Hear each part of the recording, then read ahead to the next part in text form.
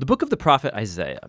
Isaiah lived in Jerusalem in the latter half of Israel's kingdom period, and he spoke on God's behalf to the leaders of Jerusalem and Judah. He spoke, first of all, a message of God's judgment. He warned Israel's corrupt leaders that their rebellion against their covenant with God would come at a cost, that God was going to use the great empires of Assyria and after them Babylon to judge Jerusalem if they persisted in idolatry and oppression of the poor. But that announcement was combined with a message of hope. Isaiah believed deeply that God would one day fulfill all of his covenant promises, that he would send a king from David's line to establish God's kingdom, remember 2 Samuel 7, that he would lead Israel in obedience to all of the laws of the covenant made at Mount Sinai, remember Exodus chapter 19. And all of this was so that God's blessing and salvation would flow outward to all of the nations, like God promised to Abraham in Genesis chapter 12. And it's this hope that compelled Isaiah to speak out against the corruption and idolatry of Israel in his day. Now, the book has a pretty complex literary design, but there's one simple way to see how it all fits together. Chapters 1 through 39 contain 3 large sections that develop Isaiah's warning of judgment on Israel. And it all culminates in an event pointed to at the end of chapter 39, the fall of Jerusalem and the exile of the people to Babylon. But in chapters 1 to 39, there's also a message of hope that after the exile, God's covenant promises would all be fulfilled. And chapters 40 to 66 pick up that promise of hope and develops it further. In this video, we're just going to focus on chapters 1 to 39. The first main section focuses on Isaiah's vision of judgment and hope for Jerusalem, and it begins as Isaiah accuses the city's leaders of covenant rebellion, idolatry, injustice, and God says he's going to judge the city by sending the nations to conquer Israel. Isaiah says that this will be like a purifying fire that burns away all that's worthless in Israel in order to create a new Jerusalem that's populated by a remnant that has repented and turned back to God. And Isaiah says that that's when God's kingdom will come and all nations will come to the temple in Jerusalem and learn of God's justice, bringing about an age of universal peace and harmony. Now, it's this basic storyline of the old Jerusalem purifying judgment into the new Jerusalem. This is going to get repeated over and over throughout the book, getting filled in with increasing detail. So, at the center of this section is Isaiah's grand vision of God sitting on his throne in the temple. And he's surrounded by these heavenly creatures that are shouting that God is holy, holy, holy. And Isaiah suddenly realizes just how corrupt he and his people Israel are. And he's certain that he's going to be destroyed by God's holiness, but he's not. God's holiness, in the form of this burning coal, comes and burns him, but not to destroy. Rather, it purifies him from his sin. And as Isaiah ponders the strange experience, God commissions him with a very difficult task. He is to keep announcing this coming judgment, but because Israel has reached a point of no return, his warnings are going to have a paradoxical effect of hardening the people. But Isaiah is to trust God's plan. Israel is going to be chopped down like a tree and left like a stump in a field. And that stump will itself be scorched and burned. But after all of that burning, God says that this smoldering stump is a holy seed that will survive into the future. It's a small sign of hope, but who or what is that holy seed? The rest of this section offers an answer. Isaiah confronts Ahaz, a descendant of David and a king of Jerusalem, and he announces his downfall.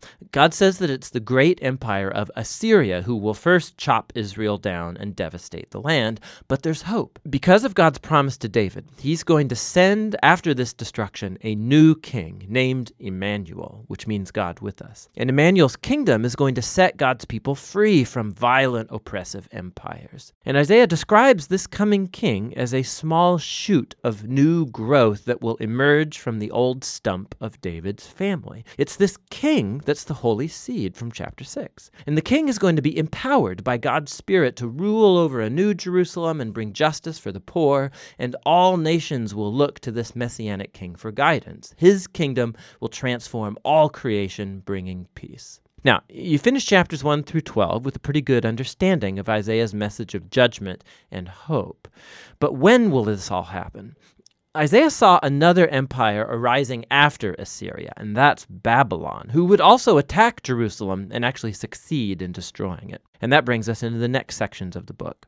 So first, we have a large collection of poems that explore God's judgment and hope for the nations. We learn, first of all, of the fall of Babylon and Israel's neighbors. Isaiah could see that Assyria's world power would one day be replaced by the empire of Babylon, a nation even more destructive and arrogant. Babylon's kings claimed that they were higher than all other gods, and so God vows to bring Babylon down. And not only Babylon. Isaiah goes on to list Israel's neighbors, accusing them all of the same kind of pride and injustice, and he predicts their ultimate ruin. But remember, for Isaiah, God's judgment is never the final word for Israel or the nations. And that leads into the next section with a series of poems that tell a tale of two cities. There's the lofty city that has exalted itself above God and become corrupt and unjust. This city is an archetype of rebellious humanity, and it's described with language that's all borrowed from Isaiah's earlier descriptions of Jerusalem and Assyria and Babylon all put together. This city is destined for ruin, and one day is going to be replaced by the New Jerusalem, where God reigns as king over a redeemed humanity from all nations, and there's no more death or suffering. These chapters are the climax to this section, and it shows how Isaiah's message pointed far beyond his own day. It was a message for all who are waiting for God to bring his justice on violent, oppressive kingdoms and bring his kingdom of justice and peace and healing love. The following section returns the focus to the rise and fall of Jerusalem. And first we find a whole bunch of poems where Isaiah accuses Jerusalem's leaders for turning to Egypt for military protection against Assyria. He knows this will backfire, and Isaiah says that only trust in their God and repentance can save Israel now, which gets illustrated by the following story about the rise of Hezekiah, king of Jerusalem. Just as Isaiah predicted, the Assyrian armies come and try to attack the city, and so Hezekiah humbles himself before God, and he prays for divine deliverance, and the city is miraculously saved overnight. But Hezekiah's rise is immediately followed by his fall. So he hosts a delegation from Babylon, and he tries to impress them by showing everything in Jerusalem's treasury and temple and palaces. It's clearly an effort to make another political alliance for protection. Isaiah hears about this, and he confronts Hezekiah for his foolishness. He predicts that this ally will one day betray him and return as an enemy to conquer Jerusalem. And we know from 2 Kings chapters 24 and 25 that Isaiah was right. Over 100 years later, Babylon would turn on Jerusalem, come and destroy the city, its temple, and carry the Israelites away to exile in Babylon. And so all of Isaiah's warnings of divine judgment in chapters 1 to 39 lead up to this moment. He's shown to be a true prophet because it all came to pass like he said. But remember, the purpose of God's judgment was to purify Jerusalem and bring the holy seed and messianic kingdom over all nations. And it's that hope that gets explored in the next part of the book. But for now, that's what Isaiah chapters 1 to 39 are all about. Okay. They have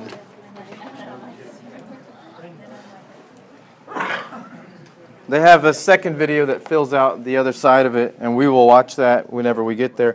My plan is actually, where are my notes here? My plan is actually to watch that every now and again just as a reminder of the structure of the book. This is the problem of massive books. They're intimidating because you get lost. And because by kind of necessity, you want to pass these around? Sure.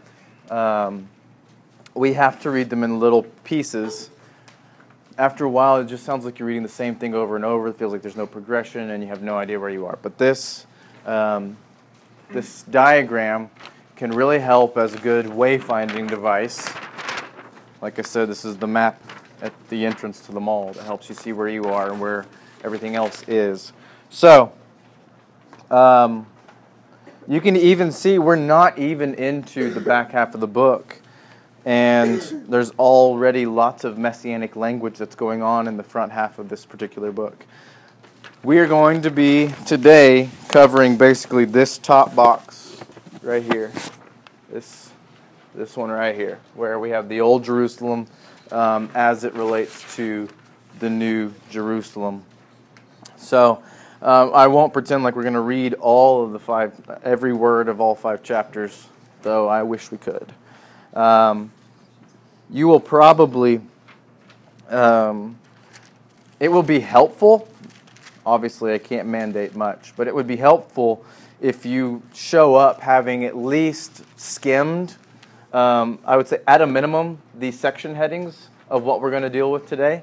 But because this is so poetic, it's actually not that hard to read it in kind of 20 or 30-minute sitting.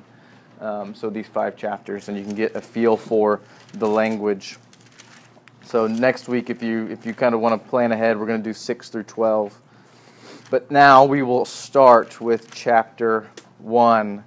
As Matt shared a few weeks ago, the first verse of chapter 1 really sets kind of the historical context. We are in a period of Israel's history where the kingdom is no longer united. It's divided north and south, 10 tribes to the north, 2 to the south, with very powerful enemies to the east, primarily Assyria at this time, and one day Babylon. If you want to read prophecy, or if you want to read prophetic books next to a more narrative structure, this book would run alongside 2 Kings, and I can find actually kind of where they start to parallel quite well. So the historical books, both Kings and Chronicles, will run alongside and talk about in narrative form and historical fashion what Isaiah is describing in this very kind of poetic, prophetic language. So, we are going to crack this open. So verse 2 of chapter 1. You're going to immediately see that there's a bit of a courtroom scene. There's a bit of a legal structure to what Isaiah is saying. He says, "Hear, O heavens, and give ear, O earth." He is summoning witnesses against Israel. We're already going to see the kind of the judicial structure of this covenantal lawsuit. Matt described that prophets really were covenantal lawyers more than fortune tellers. They were men and women that were intended to speak for God and call people back to the covenant faithfulness and remind them of their covenant allegiance to God. He says, "Hear, O heavens, and give ear, O earth, for the Lord has spoken." He says, "Children have I reared and brought up, but they have rebelled against me. The charges are levied. The ox knows its owner, and the donkey its master's crib." Again, appealing to the natural ability of creation to recognize its place in the order of things. "But Israel does not know my people. Israel does not know, my people do not understand." He says, animals get this. The creation will testify against you that you have stepped out of line. You are no longer in order underneath your Creator. He says, because Israel does not know, they do not understand. So this is opening up our first section. And really, chapters 1 through 5 are going to deal with Israel's sin in 3 different contexts. So we're going to say Israel's sin. The first one is, and it's almost as the prophets tend to do, again, gives me hope, almost done in a mocking fashion, in a way that points out like your absurdity in this regard. You have sinned despite your experience. And this is not going to reference a good experience. This is in spite of the difficulties you are now facing. How can you not see that this is in many ways God's judgment against you? He continues, "Ah, sinful nation, a people laden with iniquity." He's pointing out their guilt. "Offspring of evildoers, children who deal corruptly." These are very scandalous terms to use against God's people. "They have forsaken the Lord, and they have despised the Holy One of Israel." So he is going to deal with, they've experienced, in contrary to their dismal experience, they continue to sin, and he's going to here in this first section describe kind of the national sin. Sins of the nation. And if you want to write down kind of verse numbers 1, 2 through 9, deals with the sins of the nation. He goes on, Why will you still be struck down? You're ignoring your experience. Why will you continue to rebel in light of everything you've experienced? The whole head is sick and the whole heart is faint. From the sole of the foot even to the head, there is no soundness in it, but bruises and sores and raw wounds. They are not pressed or bound up or softened with oil. He says, your country, again, the national sin, your country lies desolate. Your cities are burned with fire. And this is a point in Israel's history where they are no longer a superpower in the region. They are a ghetto country that is simply at the mercy of the fact that these armies aren't invading. But Israel does not have the military capital or the resources to deal with Assyria. They don't. They have divine favor in some respect, but army against army, Israel gets crushed compared to the size of the Assyrian army. Your country lies desolate, your cities are burned with fire. In your very presence, foreigners devour your land. It is desolate as overthrown by foreigners. And the daughter of Zion is left like a booth in a vineyard, like a lodge in a cucumber field, like a besieged city. And then here's kind of the commentary on the national sins. If the Lord of hosts had not left us a few survivors, we should have been like Sodom and become like Gomorrah. A bleak opening to such a beautiful book.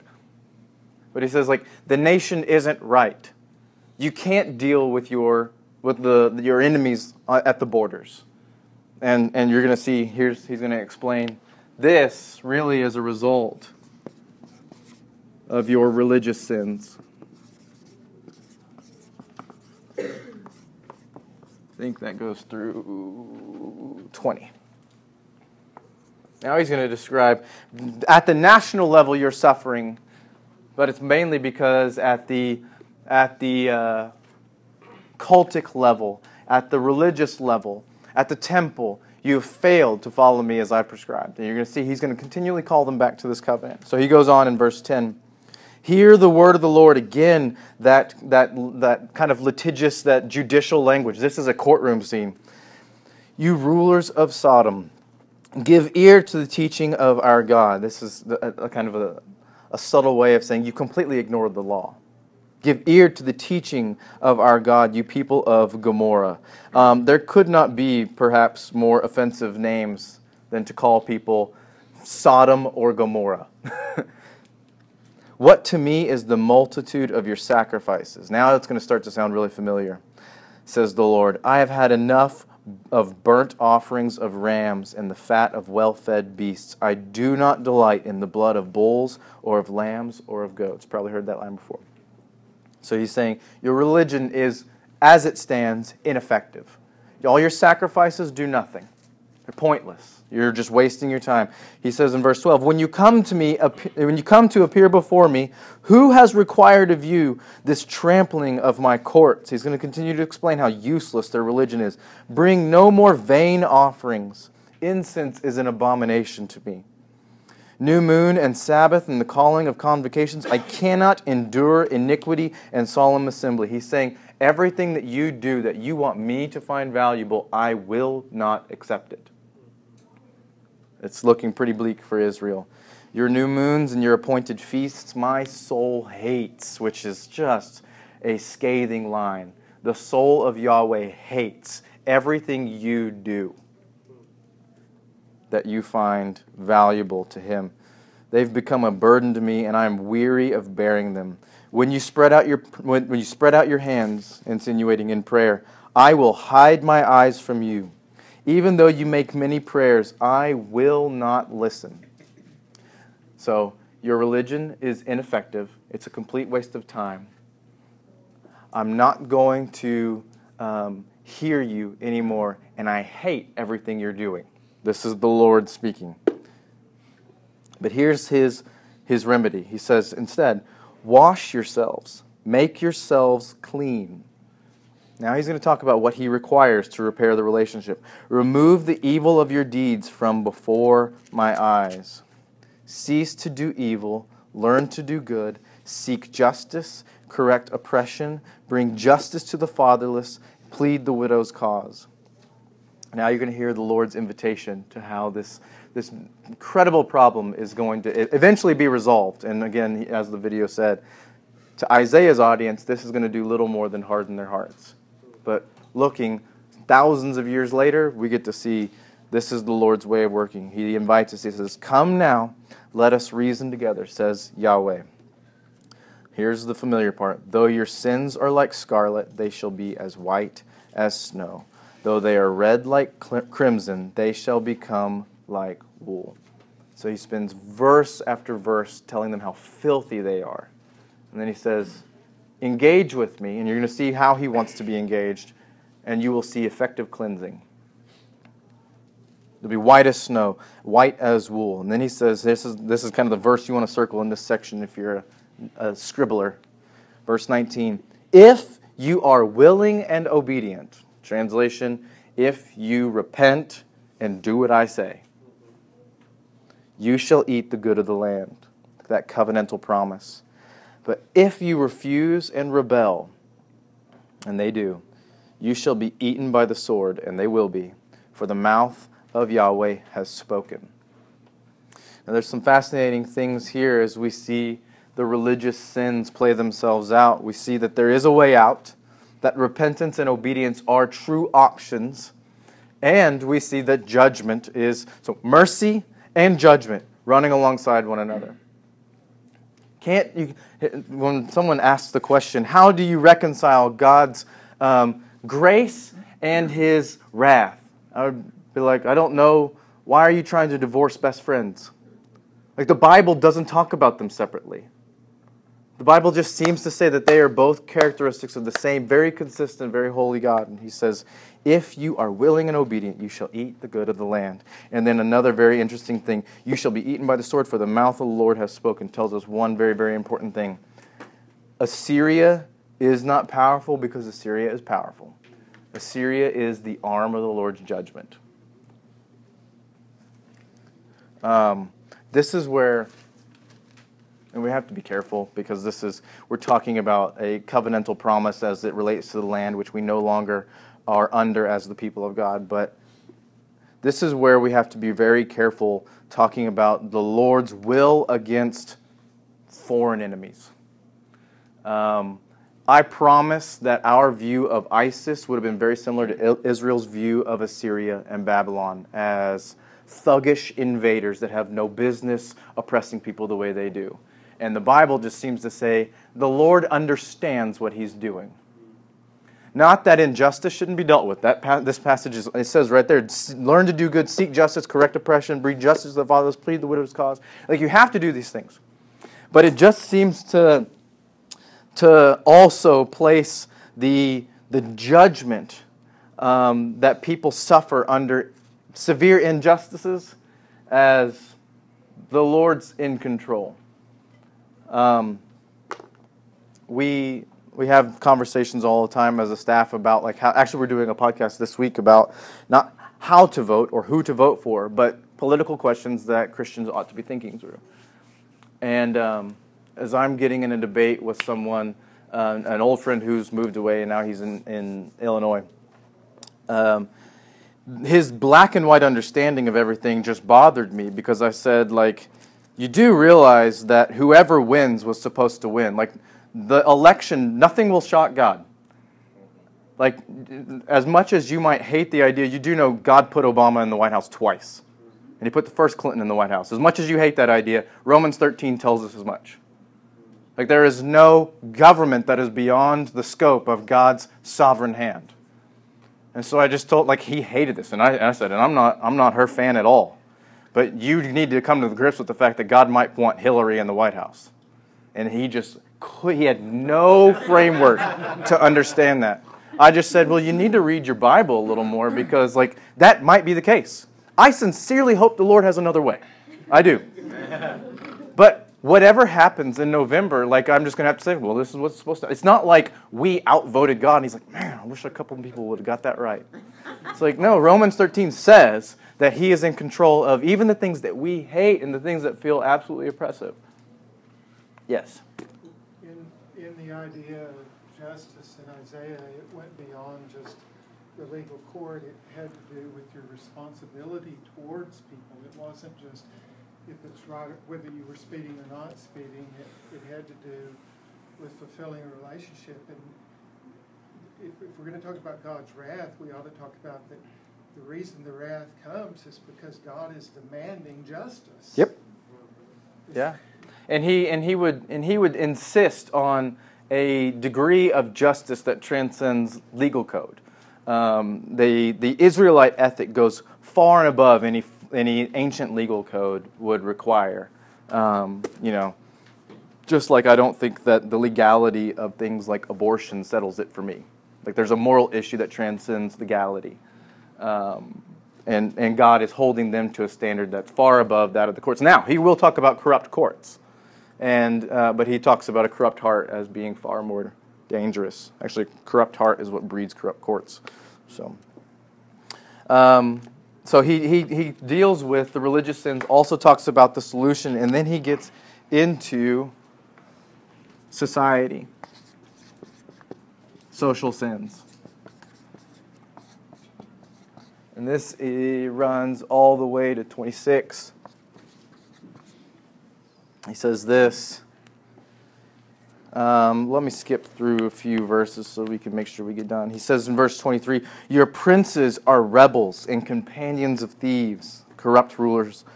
Everyone loves a bribe and runs after gifts. They do not bring justice to the fatherless, and the widow's cause does not come to them." And then you see the divine prerogative. "Therefore," Yahweh declares, or the Lord declares, "Yahweh of hosts, the mighty one of Israel, I will get relief from my enemies and avenge myself on my foes. I will turn my hand against you, and I will smelt away your dross," or your impure metals, "as with lye, and remove all your alloy. I will restore your judges as at the first." So there's not only a purifying, there's not only like God's judgment isn't simply punitive, it's corrective. It is meant to bring about restoration. He doesn't punish just to, well, you need to be punished. He punishes to restore. It's a corrective measure. "I will restore your judges as at the first, and your counselors at the beginning. Afterward you shall be called the city of the righteous, of righteousness, the faithful city." And then he goes into this last section, which deals with the tension between judgment and hope. He kind of ends this. Judgment and hope. 27 and to the end and following. He says this, "Zion will be redeemed by justice." Now watch as justice and judgment are kind of overlapped. "Zion will be redeemed by justice, and those in her who repent by righteousness. But rebels and sinners shall be broken together, and those who forsake Yahweh shall be consumed. For they shall be ashamed of the oaks that you desired." Kind of this, it goes on to talk about kind of this religious pilfering and storing up of one's own personal gain and treasures. Verse 31, "And the strong shall become tender, and his work a spark, and both of them shall burn together with none to quench them." So that ends this first section where Isaiah says, you will be judged because you continue to sin despite the obvious experience of a nation truly suffering under judgment and no longer living as God's covenant people. And then he gets into chapter 2, and this is going to be the longest kind of section. He deals with their sin as it runs contrary to their election. And this is going to be chapters 2 all the way through 4. He's in the rest of our chapters today, you're going to see him hold up the ideal against the actual. The ideal against the actual. The true Jerusalem against what you guys are actually experiencing over and against the coming new Jerusalem. So, in chapter 2, we have first the ideal Jerusalem.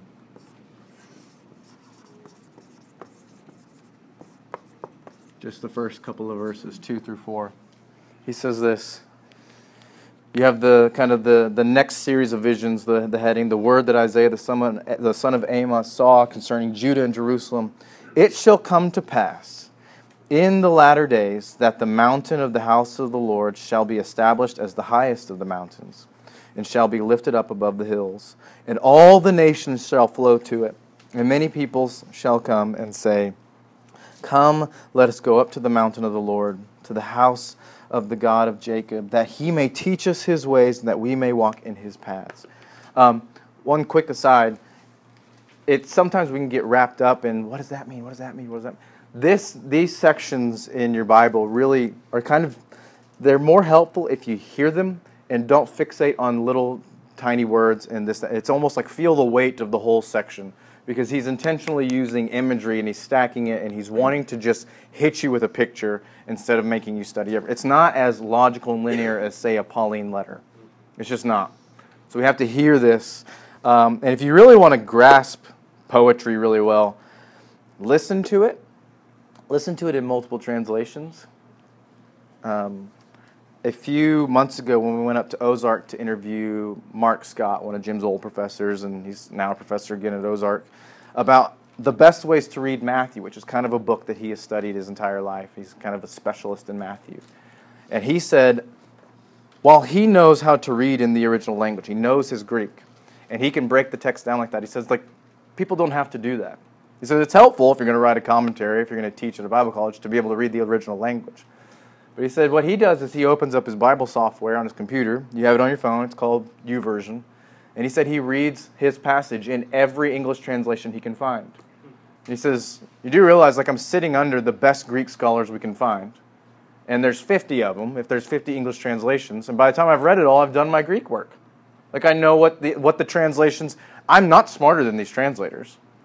And so it really helped me see, wow, if we read in a multitude of translations, we can know the text. We don't have to be unsure about, wow, the ESV is just so wooden and stiff. It's just kind of a complicated text. It's really choppy and tries to be too linear or literal.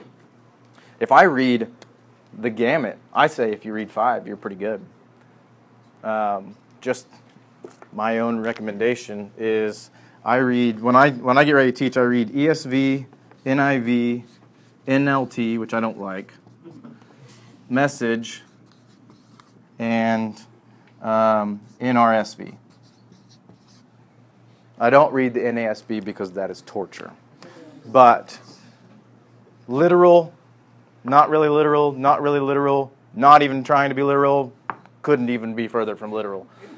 But after I read that kind of that wide spectrum, I can come in here and say, I think I know what this word should be. And so, anyway, all that to say, when we read Isaiah, don't get hung up on things, just feel the weight of the whole passage.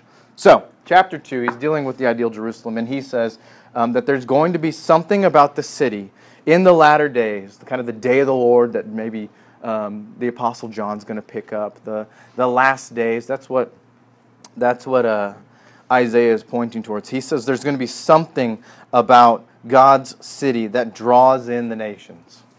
The Abrahamic covenant was not a covenant towards Israel as much as it's a covenant with Israel about the whole world. He's going to be a blessing to all the nations. Many people shall come and say, let us go up to the mountain of the Lord, to the house of the God of Jacob, that he may teach us his ways. The nations are going to want to obey God, that we can walk in his paths. For out of Zion, or Jerusalem, shall go the law, or the Lord's kind of instructions, and the word of the Lord from Jerusalem. He shall judge between nations. You're going to have God sitting as the arbiter of peace, the arbiter of right and wrong, shall judge between nations, and shall decide disputes for many peoples. And they shall beat their swords into plowshares, and their spears into pruning hooks. Another way of saying worldwide peace. Worldwide peace. Nation shall not lift up sword against nation, neither shall they learn war anymore. That's the ideal Jerusalem. Now you're going to see he's going to contradict almost every point there as he talks about, now let me tell you how you actually are. And you're going to see it's anything but peaceful, it's anything but attractive to the nations, and it's anything but an obedience to the Lord's law. So if the ideal Jerusalem is that,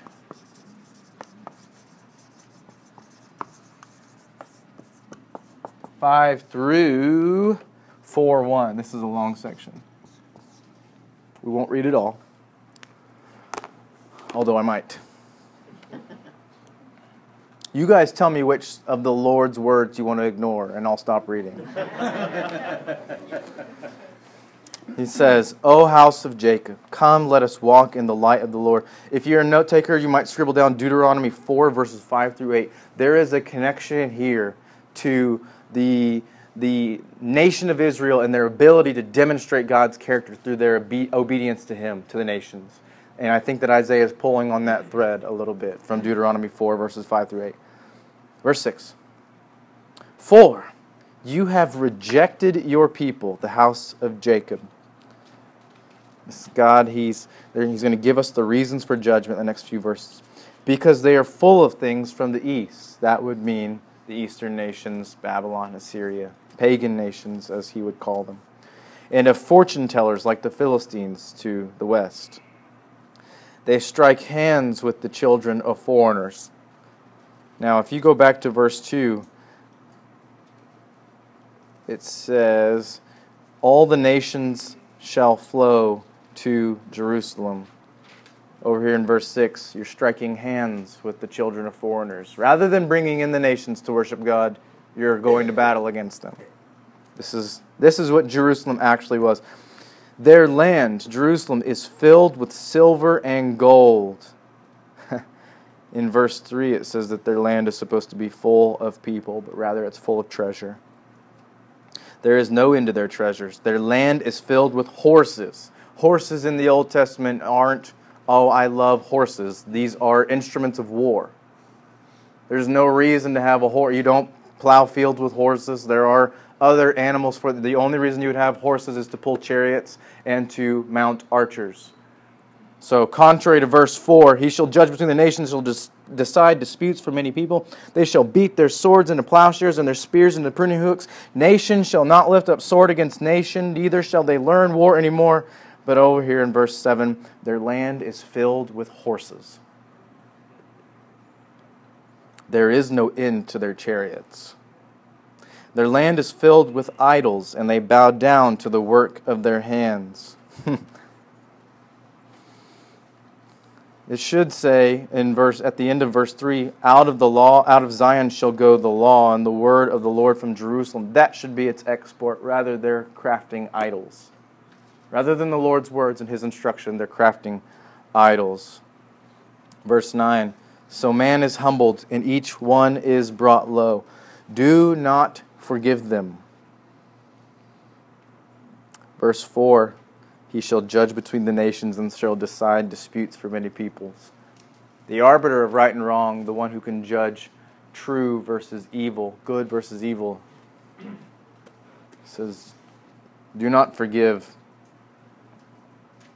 Verse 10, enter into the rock and hide in the dust from before the terror of the Lord. You're going to see this picture now of God being exalted over all these things that have mocked His name.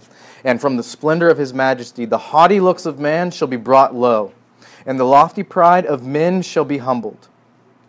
And Yahweh alone will be exalted in that day. Now here you're going to see the poetry start to take shape. Here the repetition of against all, against all, against all is going to take up anything that might be impressive to you and say, God is exalted above even that. For the Lord of hosts has a day against all that is proud and lofty, against all that is lifted up, and it shall be brought low, against all the cedars of Lebanon, lofty and lifted up, and against all the oaks of Bashan, against all the lofty mountains, and against all the uplifted hills, against every high tower, and against every fortified wall, against all the ships of Tarshish, against all the beautiful craft. That's a list of the treasures and the impressive things of the ancient worlds. And it says, He will be exalted far and above all those things. Verse 17, and the haughtiness of man shall be humbled, and the lofty pride of men shall be brought low, and Yahweh alone will be exalted in that day. Now He's going to go after their gods. Verse 18, and the idols shall utterly pass away, and the people shall enter the caves of the rocks, in the holes of the ground, and from before the terror of Yahweh, and from the splendor of His majesty. when he rises to terrify the earth. In that day, mankind will cast away their idols of silver and their idols of gold, and they shall make for them, which they made for themselves to worship. And then, blah, blah, blah, blah, blah. Verse 22. Stop regarding man, in whose nostrils is breath, for of what account is he? That is kind of the tagline of the whole section, is you've become infatuated with a finite creature. Someone who had to have life breathed into them, who can't create anything that's not some sort of false idol. Has no creative power, has no authority, has no divine prerogative, and you stop regarding mankind. And you have to assume that Isaiah's audience, the nation, have spent their lives regarding rulers and wealth and idols as impressive. Those nations that we're terrified of as impressive. You'll see when it comes to Hezekiah, Egypt as someone who can help. And this line is probably a very, very valuable one to circle. Stop regarding man, in whose nostrils is breath, for of what account is he? And I've read that, and I think I've circled it 3 times as I've continued to read through this passage, and I just think, how modern is that temptation? I just thought, wow, 2016 election right there. And Isaiah just calls it foolishness. To take any sort of absolute hope in something like that. Doesn't mean we don't get involved, but Isaiah says make sure it's in the right spot. I'm sorry. If you read this, you kind of get the sense that maybe he's saying that, I don't know, pride specifically is kind of... That would be the greatest sin. It would be one that I don't know how you pull it apart from any other sin. It's got to be involved. I mean, anything where you run against the grain of how God has ordered things to be is, just by definition, pride. And an overinflated view in yourself or someone else. Do you have something? There's a paradoxical thing here. And the paradox is that you want to desire the social justice because God desires it, and therefore you have to be involved in it. But the flip side of it is that God can take care of it when it goes awry. Mm-hmm. And so it's sort of paradoxical because in some ways the book involves you in social justice maybe as much as any book in the whole Scripture. Mm-hmm. Yeah. And therefore ignoring what goes on in a nation is not the thing that Isaiah is asking us to do. Yeah. Don't get too distraught about it, but certainly involve yourself. Yeah, it's have it rightly ordered in terms of importance, and have a right understanding of the limitations of whatever it is you're trusting in, and make sure that Yahweh is exalted above all else. But the nation is judged for, if you go back to chapter 1, for doing evil, not doing good, not seeking justice, oppressing others, and not bringing justice to widows and orphans. He judges them for that and says, part of your way of remedying the situation is to do those things, to bring justice to those who can't defend themselves. But for the sake of time, you're welcome to read the rest of chapter 3 yourself. It goes on, and it is a laundry list of Israel's sins and reasons that they will be judged, including a debased leadership, social oppression, and then you'll see the leadership brought to trial, and then you'll see Israel compared to a promiscuous woman at the end of chapter 3, and then at that first little verse of chapter 4. Chapter 4, verses 2 through 6.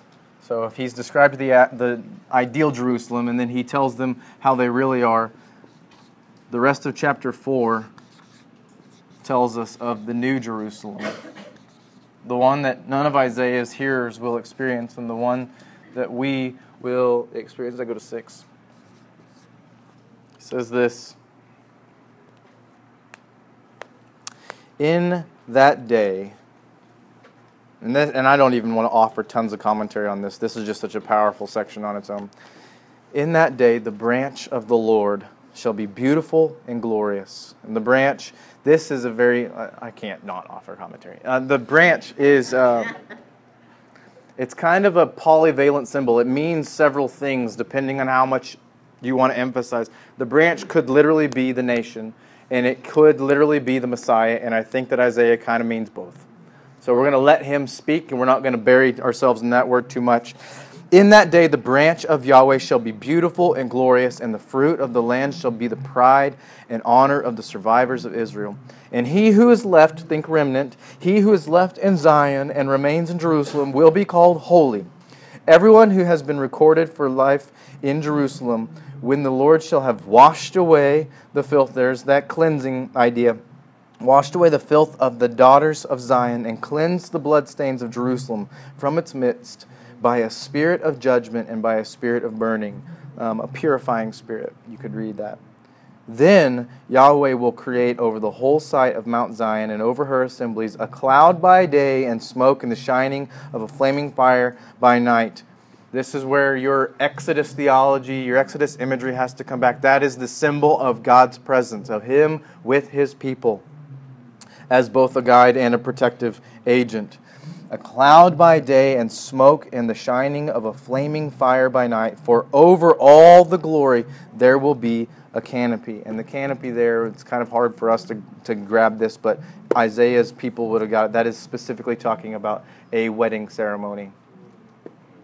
There will be a booth for shade by day from the heat, and for a refuge and a shelter from the storm and the rain.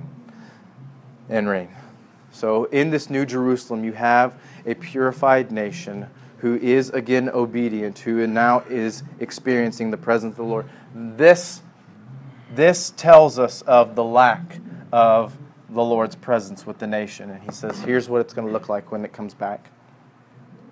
And then chapter 5, we have the other section of Israel's sin, which Israel continues to sin in the face of grace and mercy offered by God. So first, we have the vineyard.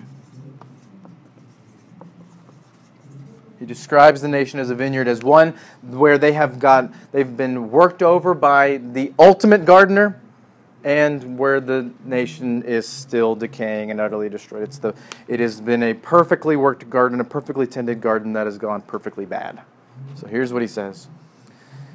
Chapter 5, verse 1. Let me sing for my beloved, my love song concerning his vineyard. And he'll tell us what that vineyard is. If you want to see a parallel, go to Ezekiel 15, verses 2 through 5. Good section on the vineyard. My beloved had a vineyard on a very fertile hill. He dug it and cleared it of stones, and planted it with choice vines. He built a watchtower in the midst of it, and hewed out a wine vat in it. And he looked for it to yield grapes. This is a well-tended, well-constructed, well-planned garden. But it yielded wild grapes, he says. And now, O inhabitants of Jerusalem and men of Judah, judge between me and my vineyard. What more was there to do for my vineyard? This is God saying, I did everything necessary for my nation. When I looked for it to yield grapes, why did it yield wild grapes? And then it kind of gives the concluding thought. Now I will tell you what I'll do with this vineyard. I will remove its hedge, and it shall be devoured. I will break down its walls, and it shall be trampled down. I will make it a waste. It shall not be pruned or hoed, and briars and thorns shall grow up. I will also command the clouds that they rain no rain upon it. And then he tells us what the vineyard is. For the vineyard of the Lord of hosts is the house of Israel, and the men of Judah are his pleasant planting. He looked for justice, but behold, bloodshed. For righteousness, but behold, an outcry. So that's the vineyard. And then he's going to talk about, and this is where it just ends on a dark note, the rotten fruit of this vineyard. 5, 8 to the end.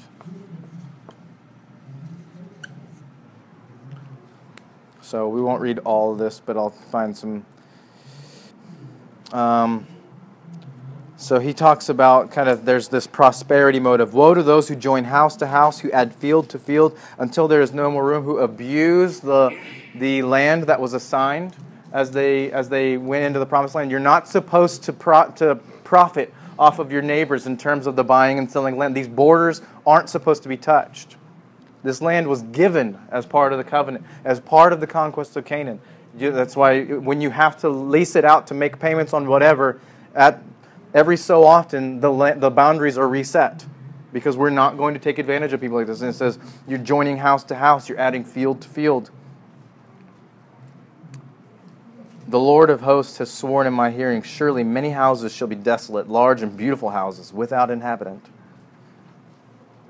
He goes on, woe to those who rise early in the morning, that they may run after strong drink, who tarry late in the evening, as wine inflames them. He jumped down, they do not regard the deeds of the Lord, or see the work of his hands. Now he's going to give appropriate judgment. Therefore, my people will go into exile. The land is being removed. Watch the covenant be dismantled because of their unfaithfulness to it. They will go into exile. There goes the land for lack of knowledge. Their honored men will go hungry. There goes provision.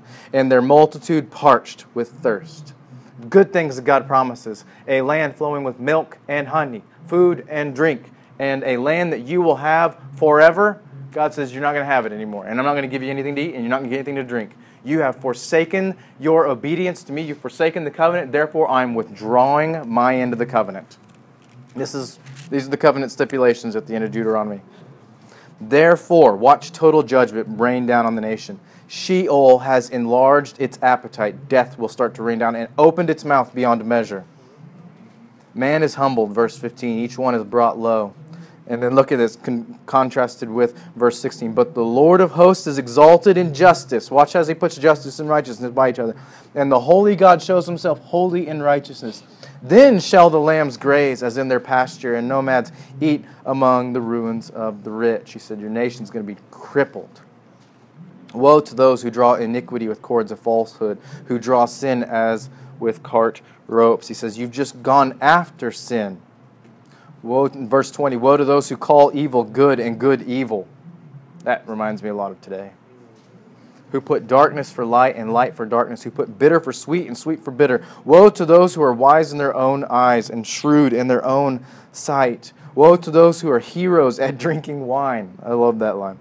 Woe to those who are heroes at drinking wine and valiant men in mixing strong drink, who acquit the guilty for a bribe and deprive the innocent of his right.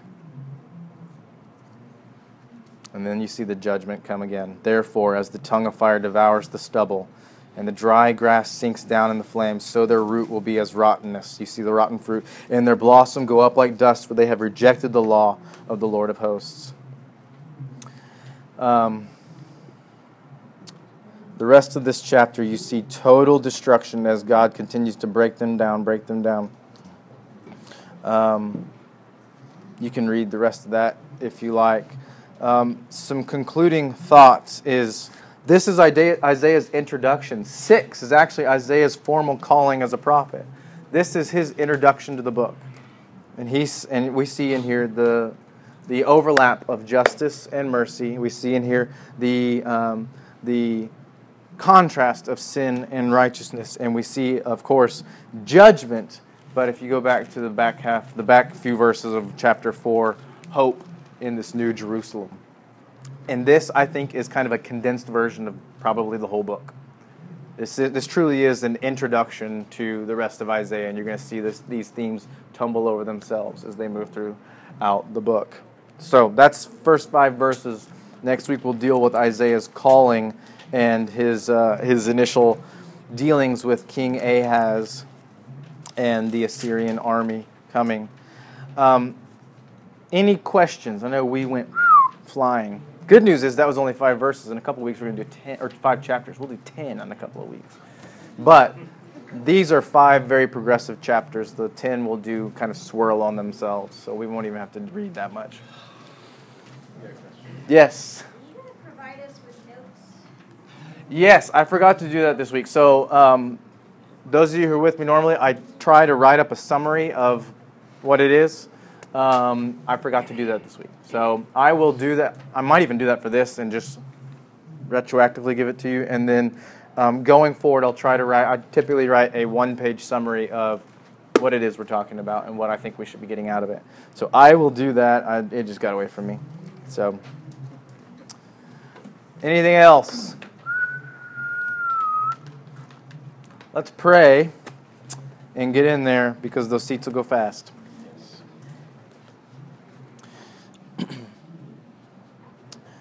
Father, thank you for this book and for the incredible depth that we find here, the incredibly wide spectrum of topics and themes and revelation that we couldn't have known short of your giving it to us. I pray that as we set off on a long study through a complicated book, that you would give us